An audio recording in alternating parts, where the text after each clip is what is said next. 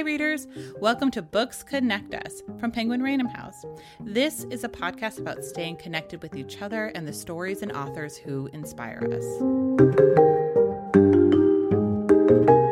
Today's guest is Ruth Reichl, the best-selling author of My Kitchen Year, Delicious, and her latest memoir, Save Me the Plums, which chronicles her groundbreaking tenure as editor-in-chief of Gourmet.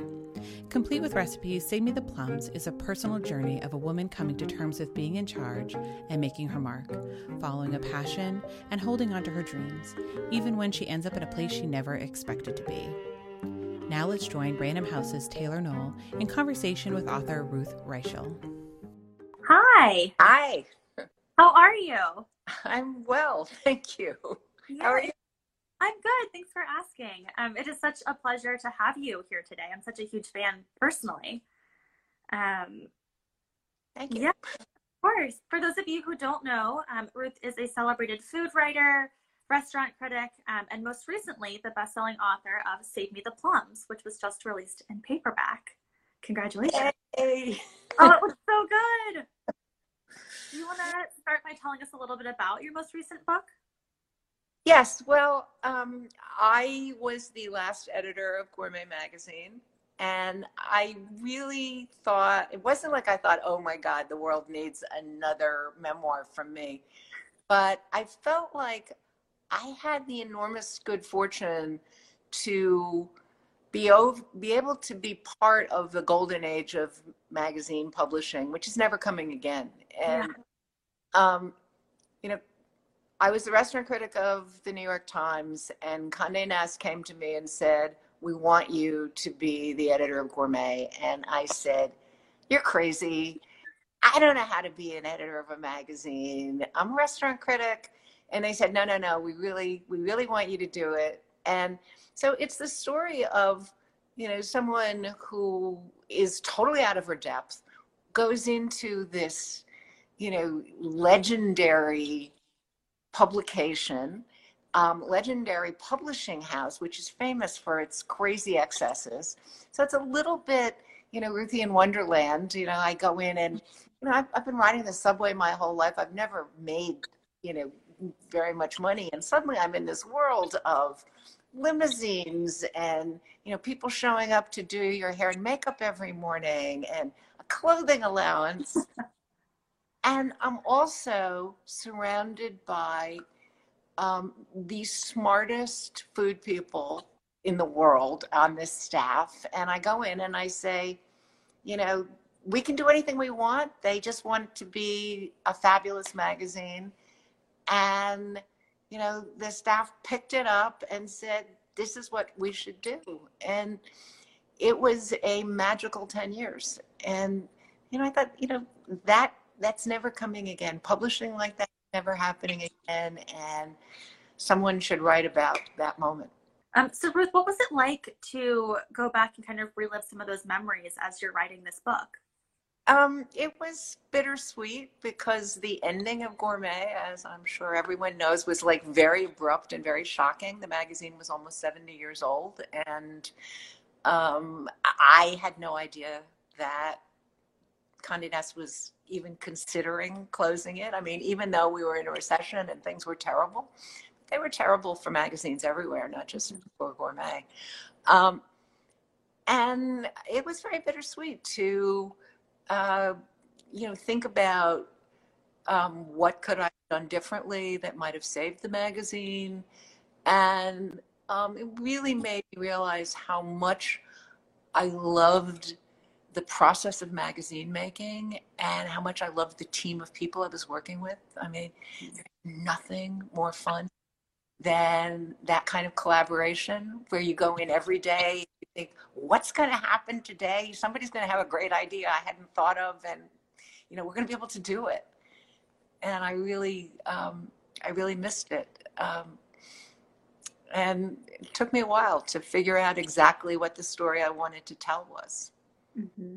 And were you journaling during that time? I mean, your descriptions have so much detail in them that I feel like I was there for them. How did you remember all of those small Okay, details? this is my 5th memoir. So, and I went into that job knowing that I wanted to write about it.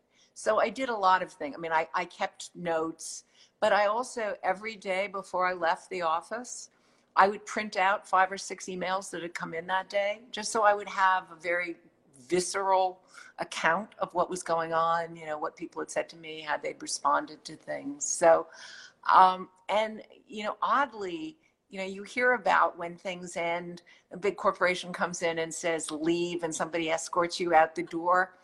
That's not what happened at Condé Nast. I packed up my entire office. I mean, everything came home with me. So I had, you know, the best notes of any of the books I've ever written. Every letter anyone had sent me, I had it all. What great resources to have for that. It really was. And so how soon after Gourmet Closing did you start working on this book? It was a while, because I had always said, if I didn't have a day job, I wanted to write fiction. And suddenly, for the first time in my life, I mean, I've been working since I was 16. The first time in my life, I didn't have a day job. And I decided to write a novel. So I wrote Delicious, the novel. And then while I was writing that, I wrote My Kitchen Year, 136 recipes that saved my life, about how after Gourmet closed, I went into the kitchen and just got myself regrounded by cooking. And then I wrote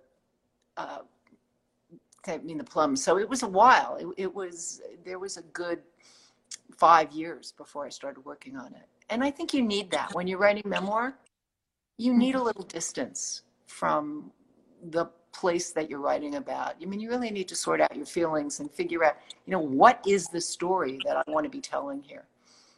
Yeah, that makes a lot of sense to have had that space for reflection before you really dig into it.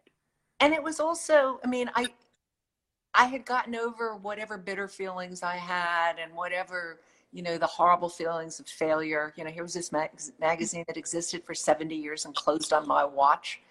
And, you know, 65 people I really cared about lost their jobs. So there was a lot of, I got rid of all of that. And it was, oh, you know, I was really lucky to have had those 10 years. And all of us who worked there were really lucky. And so I'm glad I gave it the time, because it ends up being a celebration, not an elegy.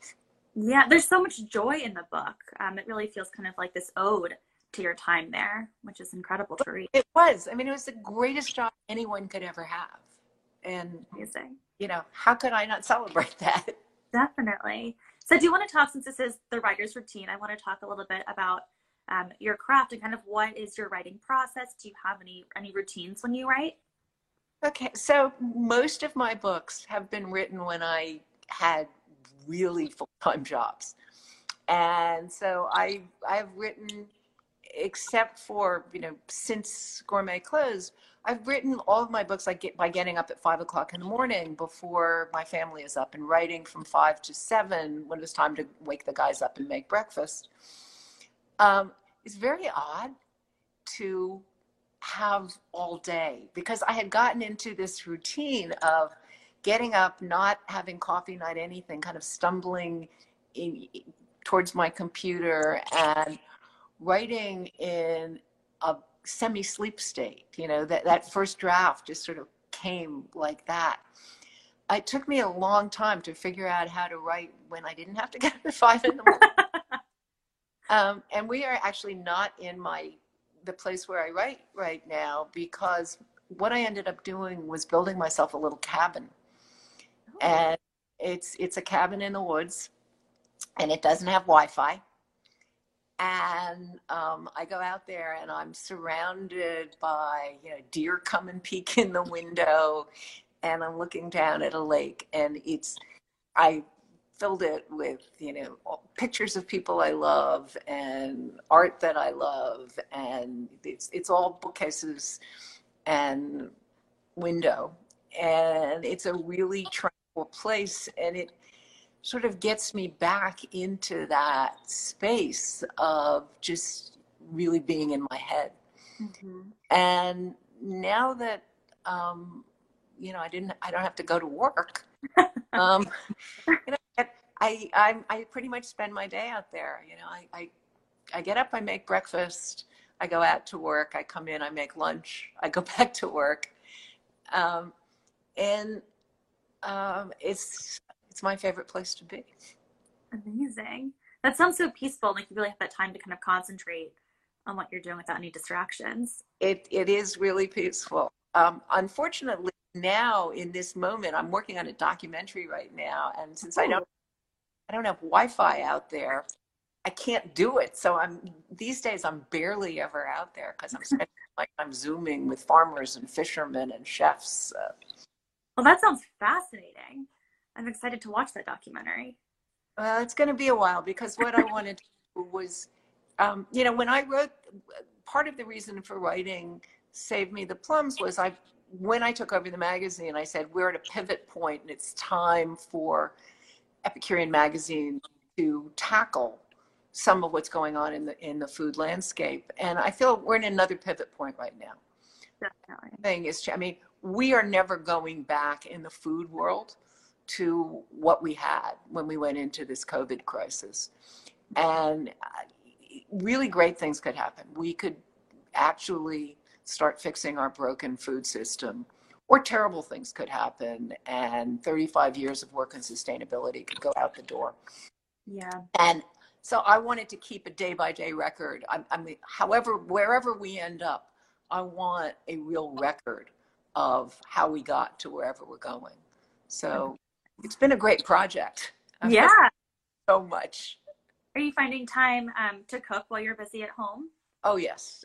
Cooking it has always been the thing that grounds me. And more than ever now, when we're all in isolation, those meal times really matter. Yeah. Are there any fun, especially good dishes that you've been making lately? Let me see. What did I make last night? I made yellowtail collars last night, which I'm finding myself cooking a lot of things I didn't used to. I'm cooking a lot of Asian food because I miss Chinese restaurants and I miss Japanese restaurants. So I found you can buy yellowtail collars online. They come frozen, and it's like, I can do this. And so I've been experimenting a lot. Mm-hmm. Are there any other things that you're turning to for comfort right now? No, I'm pretty much I'm dividing my time between, working on this documentary, cooking, and then getting in my couple hours of work. I'm working on a novel again. So how are you staying inspired right now? Well, I am staying inspired because I am talking to the most forward-thinking people in the food world. I'm talking to people literally from all over the world, and how people respond to this is so inspiring. I have met online, so many people, young people who are doing charitable efforts, fishermen who are figuring out how to survive this. For fishermen, this is particularly hard because 85% of all the fish eaten in America is eaten in restaurants. So, farmers who are pivoting, and chefs who are having these brilliant thoughts about what a restaurant looks like in the future. So, every day I talk to people who are inspiring me. Yesterday I was talking to an 85-year-old farmer in Ohio who is really working hard on how to get more nutrition into the vegetables he grows. Mm-hmm. Are there things that we can be doing to help the restaurant community and the larger food industry right now? Well, there are so many things. And the biggest thing is, support your local farmers, fishermen. There are, in every community, there are farmers who have always grown things specifically for restaurants and who are now pivoting to selling to home. And it's hard. It's a hard pivot. So seek them out, find them, support them. I saw another audience question here that was asking if there are other food writers or bloggers that you also really love that you would recommend. Oh, so many. I am currently reading Bren Smith's book, Eat Like a Fish. I recommend it to everyone. It's wonderful. Phyllis Grant's new book is incredible. Bill Buford has a book called Dirt coming out that is wonderful. I imagine everybody who's watching this has read Gabrielle Hamilton's piece in the New York Times about losing Prune, but what an amazing piece. Soleil Ho is a writer I really admire. She's the restaurant critic of the San Francisco Chronicle. There's Tejal Rao in the New York Times is wonderful. Lagaya Michan is wonderful. There are so many. There's never been a better time for food writing. I mean, there are so many good people right now. What do you miss most about your time at Gourmet? Oh, I miss working with people. I mean, we had such a great team, and I miss that inspiration of going into the office and just talking to people and watching an idea grow and get better and more interesting. I really miss that. Yeah, definitely. Well, that's about all of our time for today. Is there anything else that you want to share with us before I let you go? No, but this was fantastic. Thank you. Thank you so much for joining us.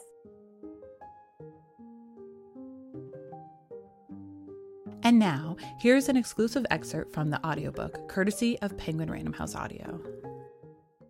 I was 8 years old when I first found the magazine, sitting on the dusty wooden floor of a used bookstore. My father was a book designer who enjoyed the company of ancient volumes, and he often took me on book hunting expeditions around New York, leaving me with a pile of vintage magazines while he went off to prowl among the dark and crowded shelves.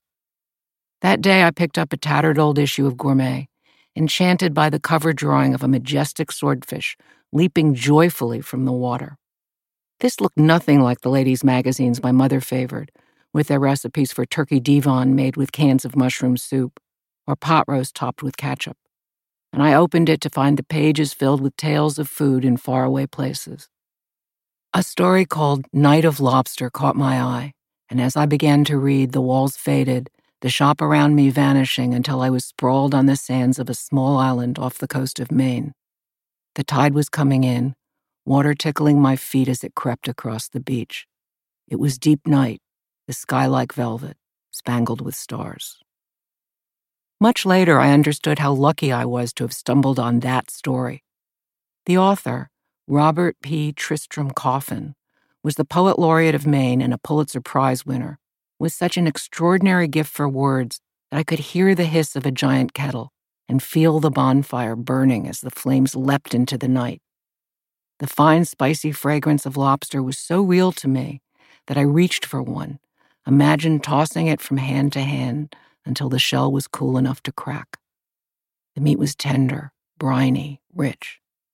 Somewhere off in the distance, a fish splashed, then swam silently away. I closed the magazine and the real world came into focus. I was a little girl leafing through the pages of a magazine printed long before I was born. But I kept turning the pages, enchanted by the writing, devouring tales of long-lost banquets in Tibet, life in Paris, and golden fruit growing on strange tropical trees. I had always been an avid reader, but this was different. This was not a made-up story. It was about real life. I loved the ads for exotic ingredients you could send away for: oysters by the bushel, freshly picked watercress, alligator pears, avocados, and frog's legs from the frogland of America. Once I actually persuaded my parents to order a clam bake in a pot from Saltwater Farm in Damariscotta, Maine. 8 live lobsters and a half peck of clams came swathed in seaweed and packed in ice. It cost $14.95, and all you had to do was poke holes in the top of the container and set it on the stove. I couldn't get enough of those old issues, and now when Dad went off exploring bookstores, I had a quest of my own. The day I discovered a battered copy of the Gourmet Cookbook among the ancient issues, I begged Dad to buy it for me. "It's only 50 cents, I pleaded. It came in handy the morning I opened the refrigerator in our small kitchen and found myself staring at a suckling pig. I jumped back, startled, and then did what any sensible person would do, reached for the cookbook. I was only 10, and I hoped it would have some advice on how to deal with the thing. Sure enough, there it was on page 391, Roast Suckling Pig Parisienne. There was even a handy photograph demonstrating how to truss the tiny animal. I remember that moment, and not just because the recipe insisted on a lot of yucky stuff like putting a block of wood into the pig's mouth to brace it for the apple that will be inserted later, and boiling the heart for gravy. I remember it mostly because that was the day Mom finally admitted she was glad I'd found a hobby. My mother's interest in food was strictly academic. Asked what had possessed her to purchase the pig, she replied, "I'd never seen one before," as if that was an adequate answer. The same logic had compelled her to bring home a can of fried grasshoppers, a large sea urchin with dangerously sharp spines, and a flashy magenta cactus flower. She had little interest in eating these items, but if I was going to insist on reading what she called that ridiculous magazine, she thought it should be put to use. The fried grasshoppers were not a hit. I suspect the can had been sitting on a shelf for years, awaiting some gullible customer. And while the editors were eager to instruct me in the preparation of eels, bears, woodchucks, and snipe, they were strangely silent on the subject of sea urchins. When I finally managed to pry the creature open, I found the gooey black inside so appalling that nothing would have tempted me to taste it. As for the cactus flower, its great good looks camouflaged a total lack of flavor. But the suckling pig was a different story. I did everything the cookbook suggested and then hovered anxiously near the oven, hoping it hadn't led me astray. When the pig emerged, all crackling skin and sweet soft meat, Mom was happy. "I've never tasted anything so delicious," she grudgingly admitted. "That magazine might be useful after all." Dad took one bite and said, "Do you think you could figure out how to make Kassler Rippchen?" There was a wistful note in his voice. It was my favorite food when I was a boy. "What is it?" I'd never heard of such a dish. "Smoked pork chops. I imagine we could get them up in Yorkville." I'd never been to Yorkville, but I knew Dad had lived there when he first arrived from Berlin in 1926. He was 26. "You can't imagine how different it was from the rest of the city," he said as we rode the bus to the Upper East Side. Every shop, every bakery, every restaurant was German. And in those first months, I found it comforting to be surrounded by all those familiar sights and sounds.